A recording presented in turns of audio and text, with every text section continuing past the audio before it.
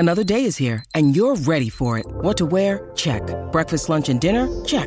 Planning for what's next and how to save for it? That's where Bank of America can help. For your financial to-dos, Bank of America has experts ready to help get you closer to your goals. Get started at one of our local financial centers or 24/7 in our mobile banking app. Find a location near you at bankofamerica.com/talktous. What would you like the power to do?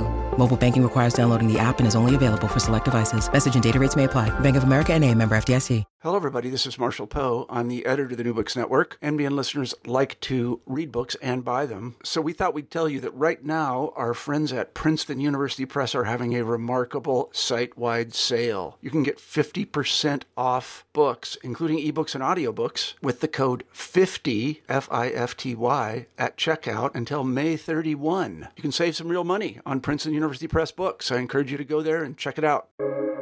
Welcome to the New Books Network. Hello, welcome to New Books and Music, a channel on the New Books Network. My name is Bradley Morgan, and I am joined today by my guest, Annie Zaleski. Annie is a freelance journalist, editor, and critic whose work has appeared in many publications including Rolling Stone, NPR, and Salon. She is also the author of Duran Duran's Rio, an installment of the 33 1/3 music book series. Her latest book is Lady Gaga, Applause, and is published by Palazzo Editions. Annie, thank you so much for joining me today. Thank you for having me. So please share with us what your book is about. So my book is a comprehensive biography of Lady Gaga.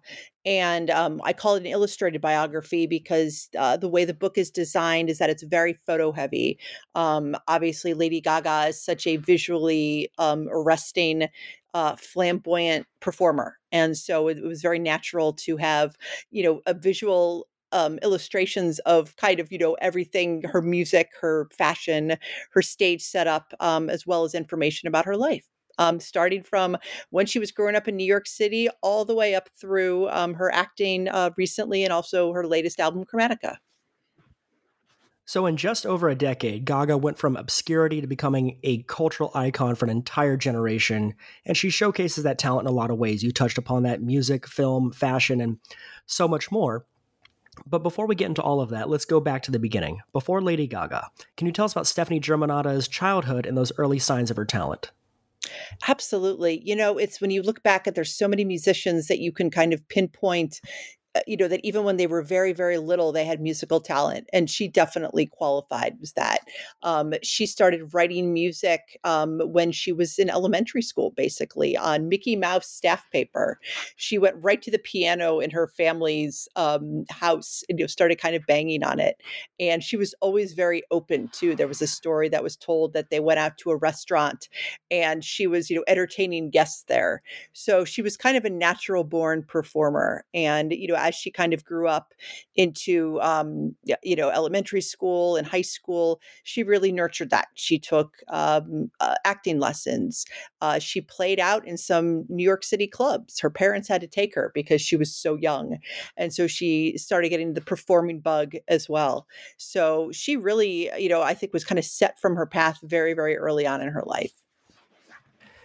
So you mentioned her parents were a big influence on her, and especially her father, who often played classic rock records from his personal collection. And that really stuck with Stefani, with even her first song being inspired by the cash register sounds of Pink Floyd's Money. But one major influence on her was Bruce Springsteen, and there's a really great story involving Thunder Road I was wondering if you could tell us about. Yeah, it's so, and you're right about her dad. Her dad grew up in Jersey. And so obviously if you have ties to New Jersey, Bruce Springsteen is your guy. And so he basically told her, like, look, if you can learn how to play Thunder Road, I'll get you a piano. And she did. She basically ended up, and I don't remember exactly how old she was, but she was pretty young. And he said, you learn how to play this and I will, reward you for that. And so she ended up getting that. So you mentioned that her parents had to take her sometimes to clubs when she was very young to kind of foster that musical talent. And this started coming through in her teenage years and into college when she enrolls in the Tisch School at NYU. How did that craft start to come together? And tell us about those early performances. So when she was at Tisch, and then even after, like many people, she kind of fronted her own band, and in hindsight, and it's funny because there's actually YouTube footage of her still, and you can kind of use the Internet Archive to find her old websites. So she was very, very ambitious even then, and it was kind of like, I don't even know, a little bit bluesy, a little bit rock and roll. It was kind of, it was the early 2000s, so it was kind of like post Joan Osborne, a little bit of classic rock oriented, maybe a little bit jammy, kind of bluesy, rock stuff basically. And so she was the lead singer. And at the time, though, she was not kind of the flamboyant Gaga we know today. She was very kind of dressed pretty normally, kind of like what you would think a college student who was trying to find their way would wear. And so, yeah, and so she looked nothing, like how we know now, very kind of plain haircut. And so she looked like, kind of your normal, college kid, basically, like you're fronting a band, anywhere in the US. But she did play out though. And I think that's a big difference, is that she wasn't just playing necessarily on campus. She would play around, she would play in different clubs around New York City as well. And so even then she had ambitions to, go beyond, where she was kind of operating at the time. She had ambitions to be bigger and to have a wider impact. So this is the period where Stephanie develops her persona Lady Gaga. Where did that name come from? It's funny. Depending on who you ask, interpretations vary. I think the most common one, people, cite it as Queen's song, Radio Gaga, and that was given to her by a producer. And so that's kind of the overarching thing. But it all depends, because there's other stories that float around too. But that does seem pretty plausible to me, because I think Radio Gaga is a pretty big song, and it just fits her because she was very into glam rock and kind of flamboyant. So I think it's pretty safe to say. There are a lot of great stories about her early childhood and developing that talent in her career. And one story that really stuck out for me was that her first experience with a record label didn't really go well. But you write in your book that it was the most transformative period for Gaga, and this is where her reinvention illustrated her resilience. Can you tell us more about that? Yeah, I think and when you look in music, there are so many stories of artists who had record deals and you later became big stars, but their first record deals didn't pan out. Katy Perry fit that bill, Pink fit that bill, and Gaga was the same. She was basically signed to a label and it didn't work out. They dropped her. And she was devastated though, because, she was very talented and always really working. It was really the first like big setback she had. So, she told a story about how, she would basically sit on her fire escape listening to David Bowie and, basically decided, I'm going to reinvent myself. And so she met some performers who were kind of on the Lower East Side of New York. And at the time, this was like the mid 2000s, more or less, there was a pretty vibrant performance art scene. And so she went all out. She basically ditched any of the, kind of mousy hair and the very demure outfits and said, I'm going to go in the opposite direction. And she wore these amazing outfits that were like a disco ball bra and just like skimpy bikini bottoms, and do things like set hairspray on fire on stage and just do these completely over the top things with a couple of friends. And it kind of did the trick. It kind of got the attention of people. It was like she could not be ignored at that point, in terms of what she was doing. So let's get into the Gaga that we know and love, and that's the music. Her first album was The Fame, that came out in 2008, and the themes of that album explored the complexity of celebrity. Can you share with us how Gaga explored that theme in the music? Yeah, what was so interesting is from the get-go, she was really, she was really tackling complex things.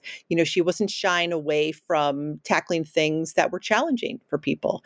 So she kind of explored the downside of fame. She kind of explored, the side of celebrity that maybe would be a little bit, I'm trying to think of what to say.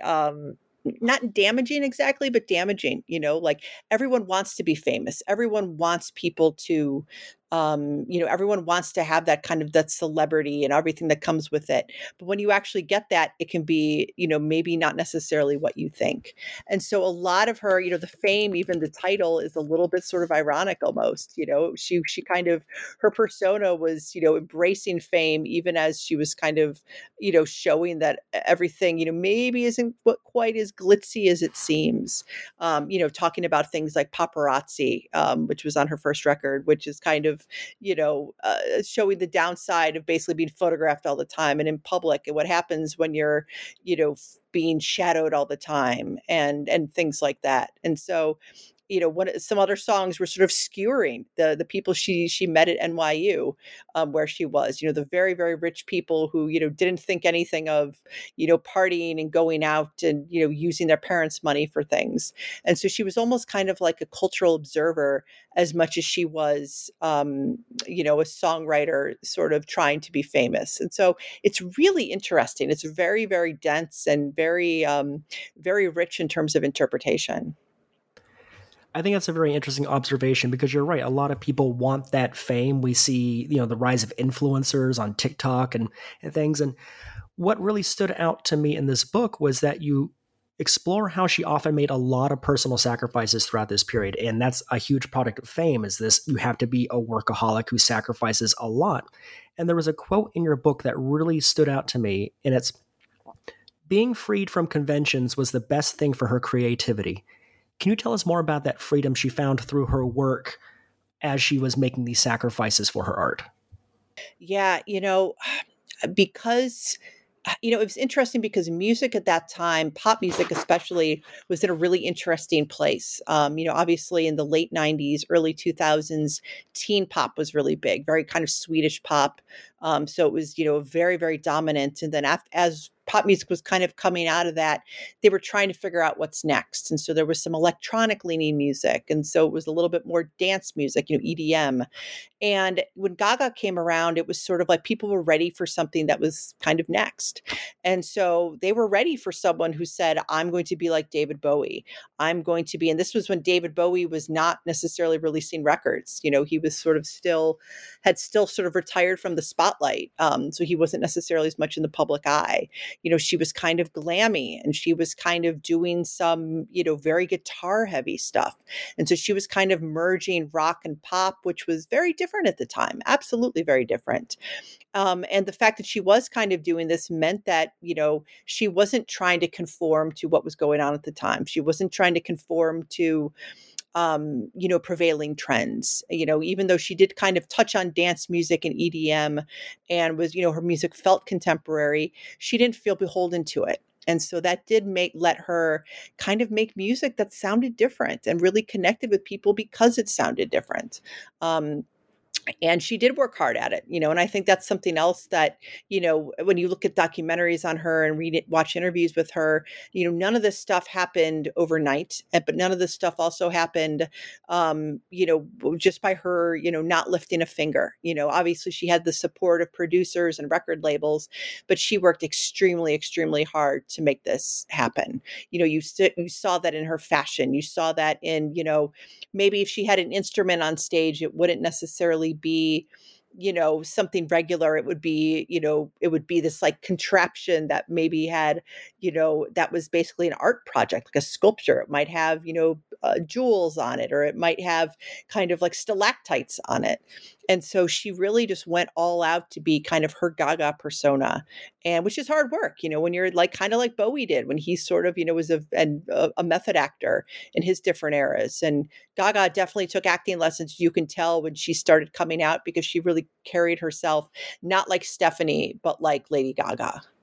Pushing back against that conformity is something that's always really interested me in Gaga, and a part of the impact of her creativity I've always found inspiring is how much of her art as an outsider really resonates with fans, and it's a community that she calls Little Monsters, and Gaga shares a very special relationship with her Little Monsters that you don't see with other fan communities. Can you tell us more about that?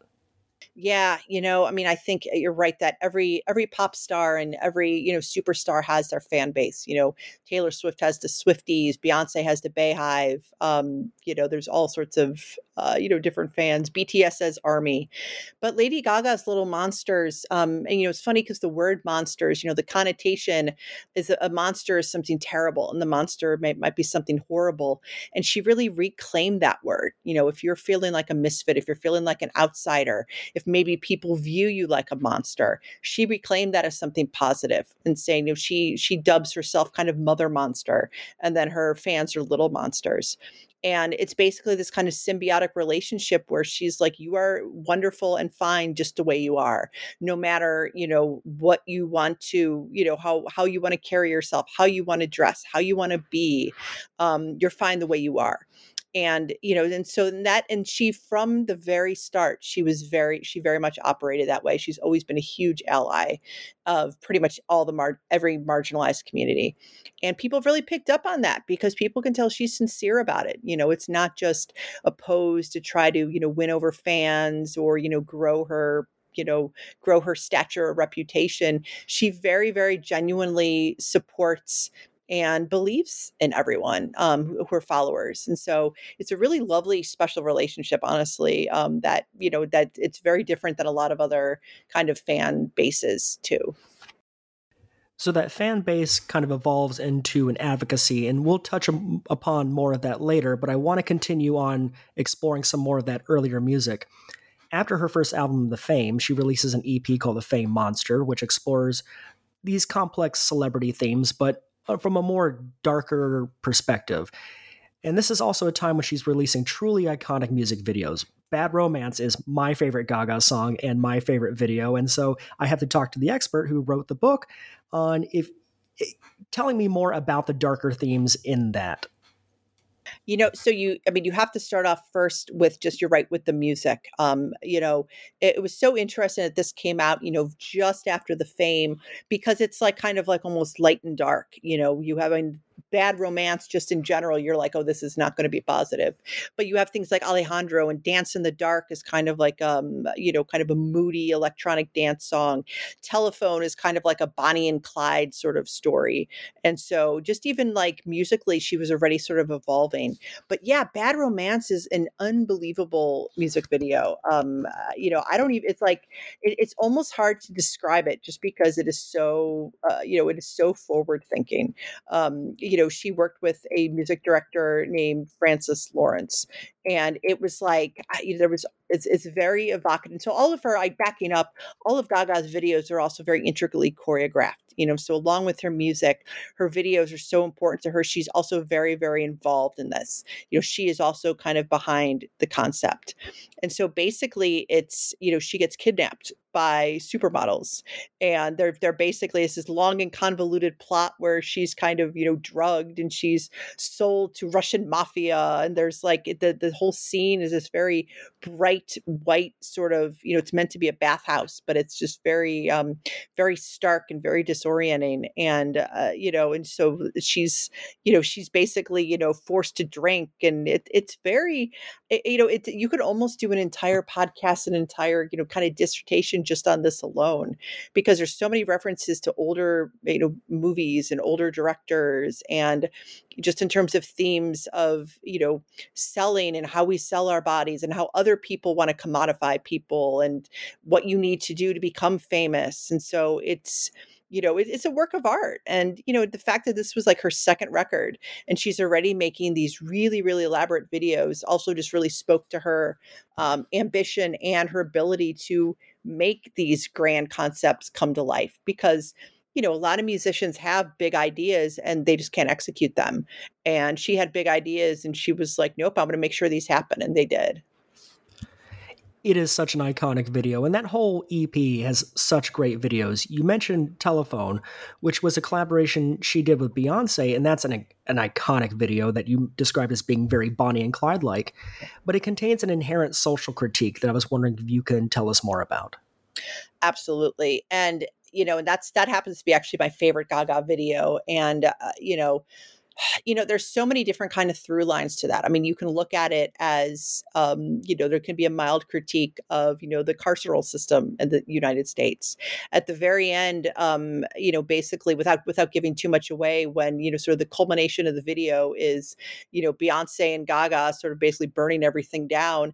There's very distinct American flag iconography everywhere. And, it's kind of a metaphor for America and the issues America has on, so many different levels in terms of crime and just, just in general. And so it's a really striking, and it's based on Quentin Tarantino too, which kind of adds another sort of like layer to it, because his movies as well are such commentary on violence and and oppression and power and things like that. And so, yeah, it's a really, and and it's one of those videos you watch it, and if you didn't necessarily see the kind of the political critiques, it would work on a certain level. But when you actually really watch it and watch what they're doing, it is extremely striking, in terms of, looking at, the America's role as being oppressors and America's role as being, in power, and what that means, and, what that means for marginalized communities. Like that's another one you could do a whole podcast on, you could do a whole dissertation on, honestly. I think it's really great you touch upon the American dichotomy element of Telephone, because for her next album, Born This Way, in 2011, you write that it was declarative and defiant and was an extension of the fame monster. But here, in the case of Born This Way, instead of fake monsters, she's addressing the real ones in our everyday lives, which touches upon that American dichotomy element that you just discussed. And this album arrived at a very pivotal time in America. Could you tell us more about it? So Born This Way came out in 2011, and among other things, Don't Ask, Don't Tell, which was a policy enacted in the 1990s that basically said you could serve in the military and be gay, but you weren't allowed to talk about it, was finally repealed after, which was to much rejoicing. But at the same time, Gaga was also a huge advocate, as we talked about, for many marginalized communities, but especially the LGBTQIA plus community. And her lead single, Born This Way, specifically called out many of those marginalized communities and said, you are okay the way you are. You are absolutely allowed. I support you. You're born this way, baby. I won't sing it because Gaga sings it better, but it basically became a massive, massive gay anthem, because it was basically a call to arms and basically a celebration of who people were.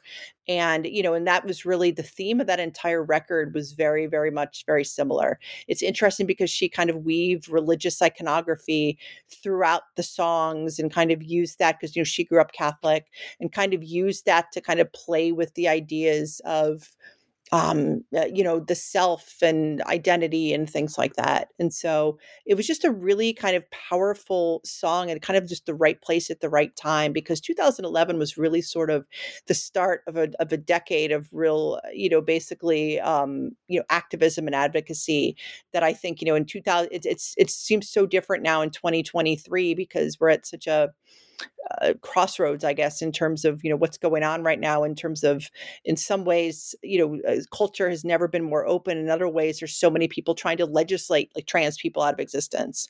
So it's this very terrible tension.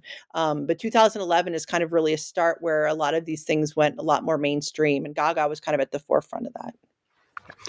I'm really glad you mentioned trans issues, because that was going to segue to my next question. It's been 12 years since the release of Born This Way, and a really remarkable quality about that album, and I think this speaks to Gaga's resilience and longevity, is just how relevant that messaging of the album continues to be today. And it is, especially when we consider all the recent ways in which the transgender community has been targeted by oppressive legislation that's circulating amongst many state governments.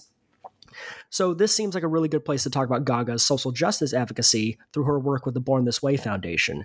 Could you talk with us about that work that she does as a social justice advocate? Yeah, I mean, and that's along with, and I will say that this is something that was really important for me to put in the book along with her music, just because, she is such an advocate and social justice, advocate as well. And so Born This Way Foundation is obviously named after, her song. And it's basically committed to, supporting young people and empowering them to be kinder And, and they do that with all sorts of different programs.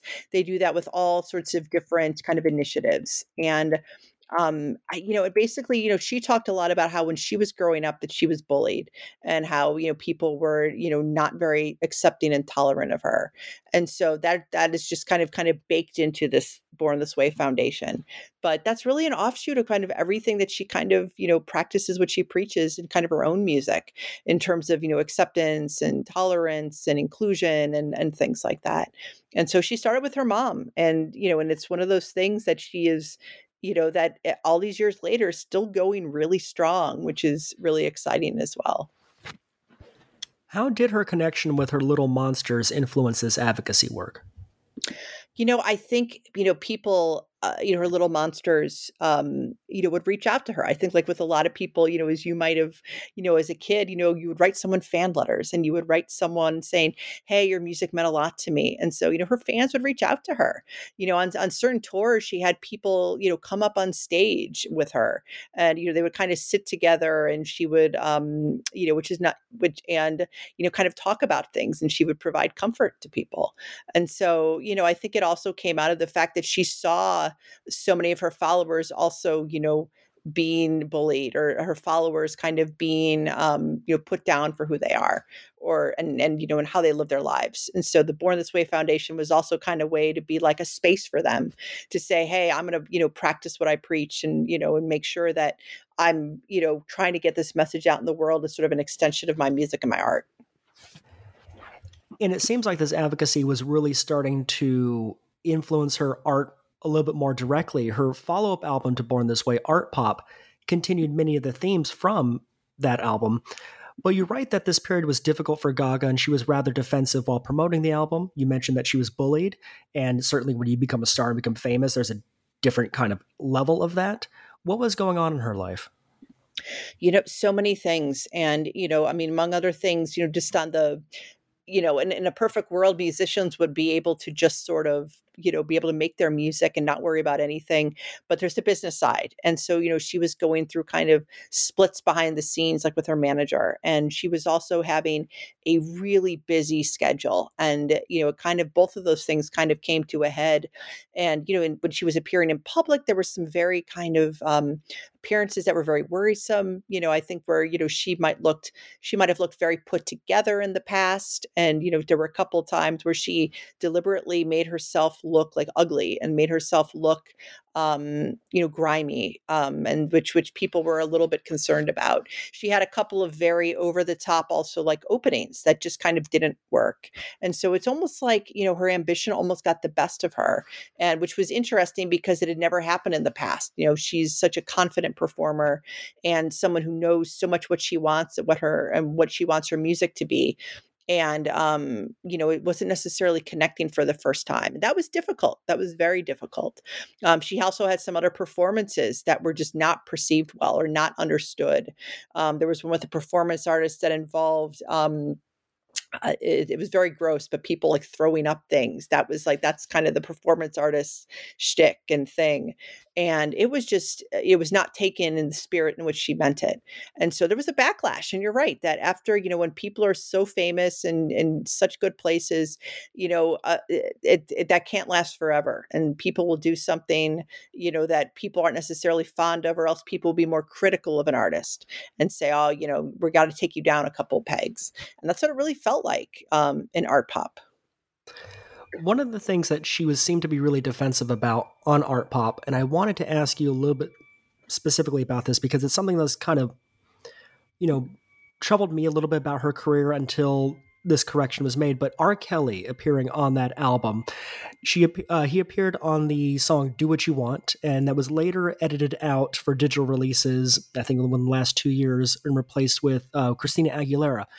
And some of her responses to that track were very defensive. And I know that's probably coming from just that celebrity stature of just you've always got people coming at you. But from someone who has written the book and has studied her life and work, what's your perspective on that?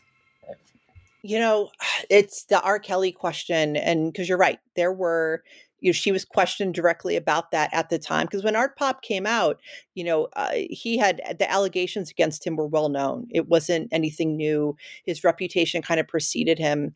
And, it was definitely kind of looked at like, why are you collaborating with him? At the time, and this is, she was kind of indicative of how culture was at the time. Culture was really not yet to sort of reckon with what he had been doing and, for lack of a better word, cancel him. He was still touring. He was still kind of getting airplay. There was still a little bit like, oh, your music is so good. And so that's going to, that kind of overshadows, what was going on in your personal life. And that doesn't make it right. And I think you're right that now, she's apologized and things have been replaced and realized like that's not okay. And that was not okay. And, it just really, it shows that as forward thinking and, as much of an ally as Gaga is, she still had missteps. And there were still certain areas where, we weren't necessarily had the cultural nuance to think about that yet, or the bravery to say, no, this is not good. I should not have done this at the time. And, and I think part of it is that everything else in her life, that was one of the other things, that was just one of the things that was going on that was making the whole rollout difficult. And so I think that was one of those things where it's like, oh, if that becomes kind of the focal point, maybe if that's something like that would make things a lot harder. But it did, I think they filmed a music video for that. It never saw the light of day. So the backlash was pretty swift then, especially because Art Pop did not perform very well. And so I think, the decision was made to sort of, not bury it exactly, but just sort of not bring attention to it. But, we also don't know, behind the scenes as well, what maybe pressures her label was putting on her. I'm not sure about that. And so, that also kind of shows the music business, the structural issues within there in terms of, not looking maybe money over reputation or saying, well, this is better for a career. We need to overlook everything else because the bottom line is more important. And so it is probably one of the ugliest kind of eras and moments in her career. And, she's done what she could to kind of make it better. But yeah, in hindsight, you look back on it, you're like, wow, it was not handled very well.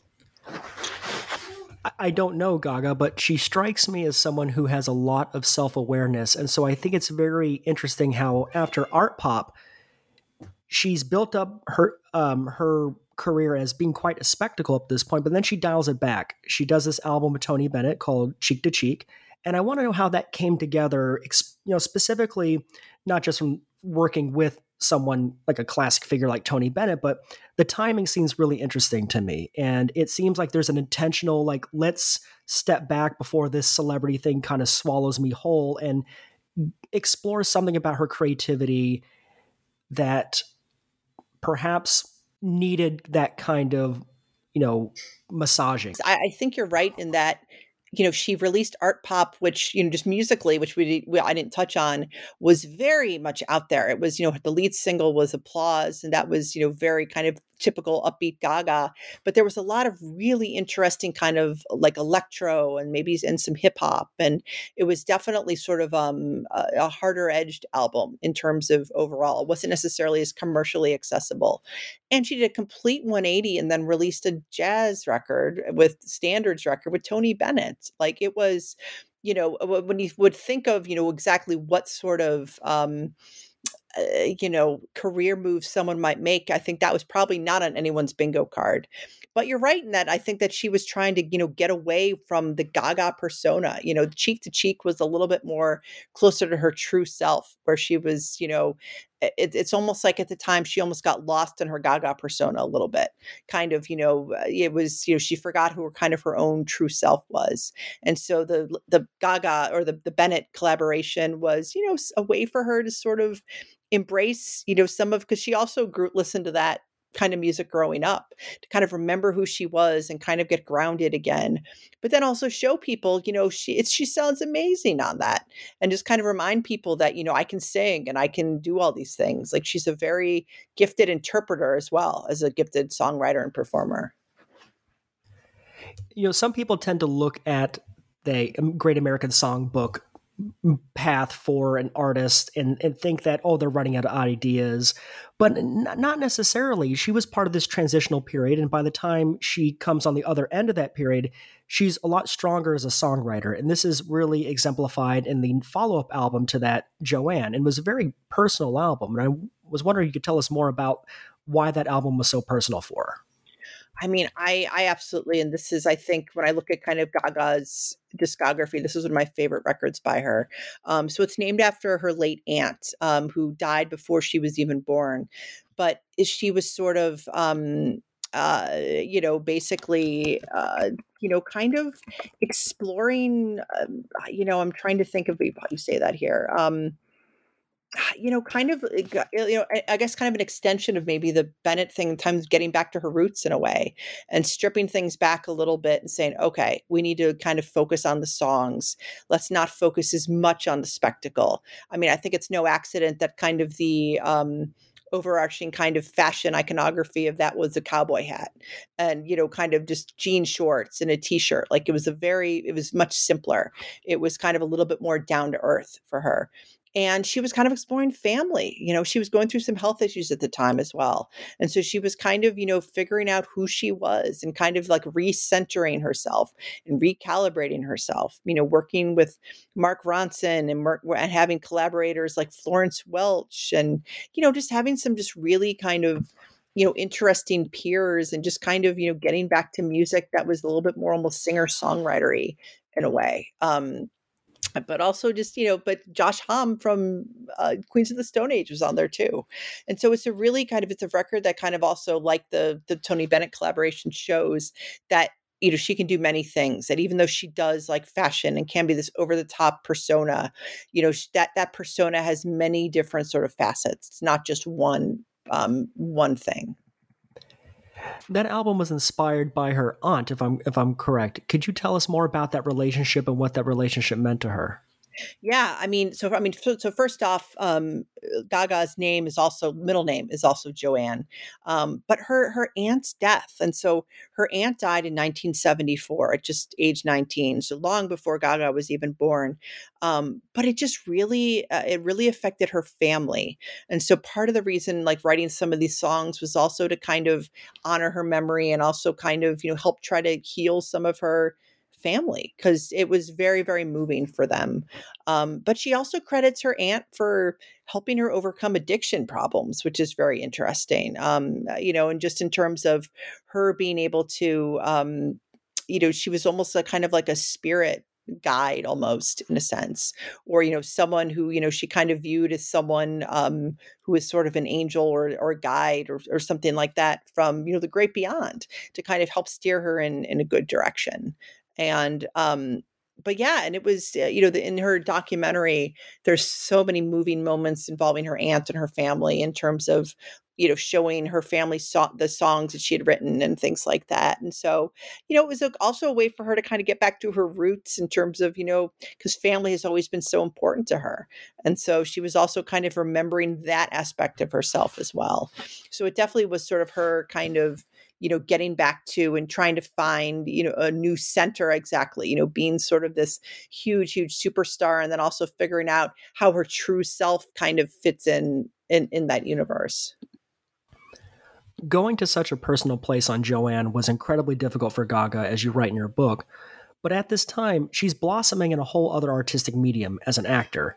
And most notably in 2018, she stars in the remake of A Star is Born, and she has some musical contributions to that. Do you see a connection in how she took her experiences as a musician and channeled them as an actor? So in some ways, yes. And, having seen the movie, like, she was phenomenal in it. Like, she was just really, a lot of times when musicians are acting, you're like, oh, it's basically a thinly veiled, version of them. Like, it's them. And she really disappeared into her character. But at the same time, she was able to sort of bring that whole arc of, she had never kind of lost that hunger in terms of, I want to be a success. I'm ambitious and I need to figure out who I want to be and what do I want to become. And so in that sense, she was really able to kind of bring that to the role, because they really needed that sort of that optimism and that ambition, and also that sort of, comfort on stage. So it's like she was the perfect person to play that because she was able to sort of bring that to the role. But she also didn't necessarily make it 100% herself. She didn't try to make it over the top. She didn't try to be too flamboyant. She really tried to be true to the character. And who is, has this very up and down relationship with Bradley Cooper, basically the his character in the movie. And so she really she brought a lot of nuance to that, and she brought a lot of sort of restraint to that as well. And so it was a very human sort of performance, and I think that's why people gravitated toward it, because she really she really understood the character intimately, and wasn't trying to be Gaga as that character. She really kind of became that character. Much of the difficulties Gaga dealt with were related to her experiences with trauma and her personal journey to transcend that. And you detail some of that trauma in your book. And her 2020 album Chromatica saw a return to more familiar dance pop aesthetics that we know of Gaga, but with disco and new wave throwbacks. One of Chromatica's most poignant themes is the realization that you can move on from that trauma. Can you tell us more about that? Absolutely. And, and this record is so good. It came out right as the pandemic was starting, like 2 months after. And so it was one of those records that in some ways it was so well timed because of the themes you mentioned.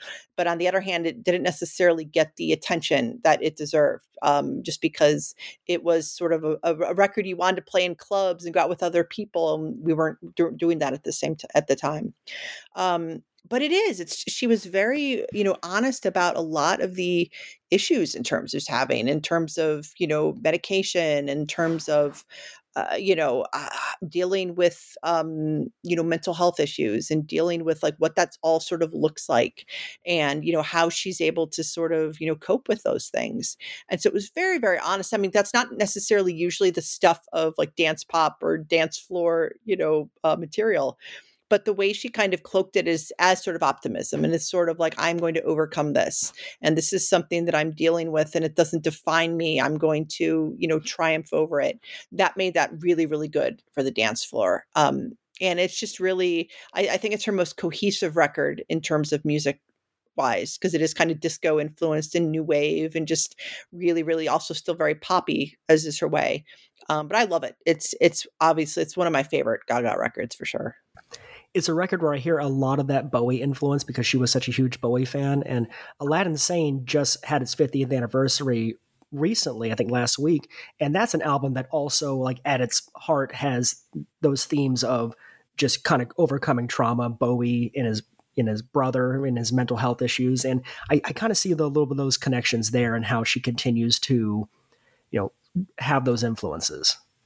I can absolutely see that. And, you mentioned, Bowie, because she is such a huge Bowie fan. Bowie also kind of toyed with fame and looking at, what does fame look like? And, what does it mean to get rid of fame, and using personas as a way, as kind of a conduit to talk about celebrity as well, before we really had, knowledge, and, before celebrity was such a huge, huge, huge thing in pop culture.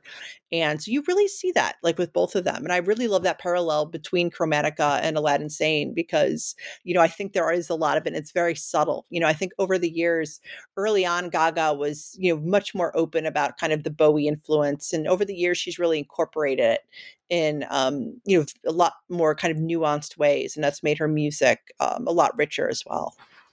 You write in your book that while Gaga evolved throughout her career, the resilience she displayed very early on blossomed into something more enduring, which you say consists of a steely resolve of personal strength and emotional generosity. With that in mind, where do you see Gaga going as an artist?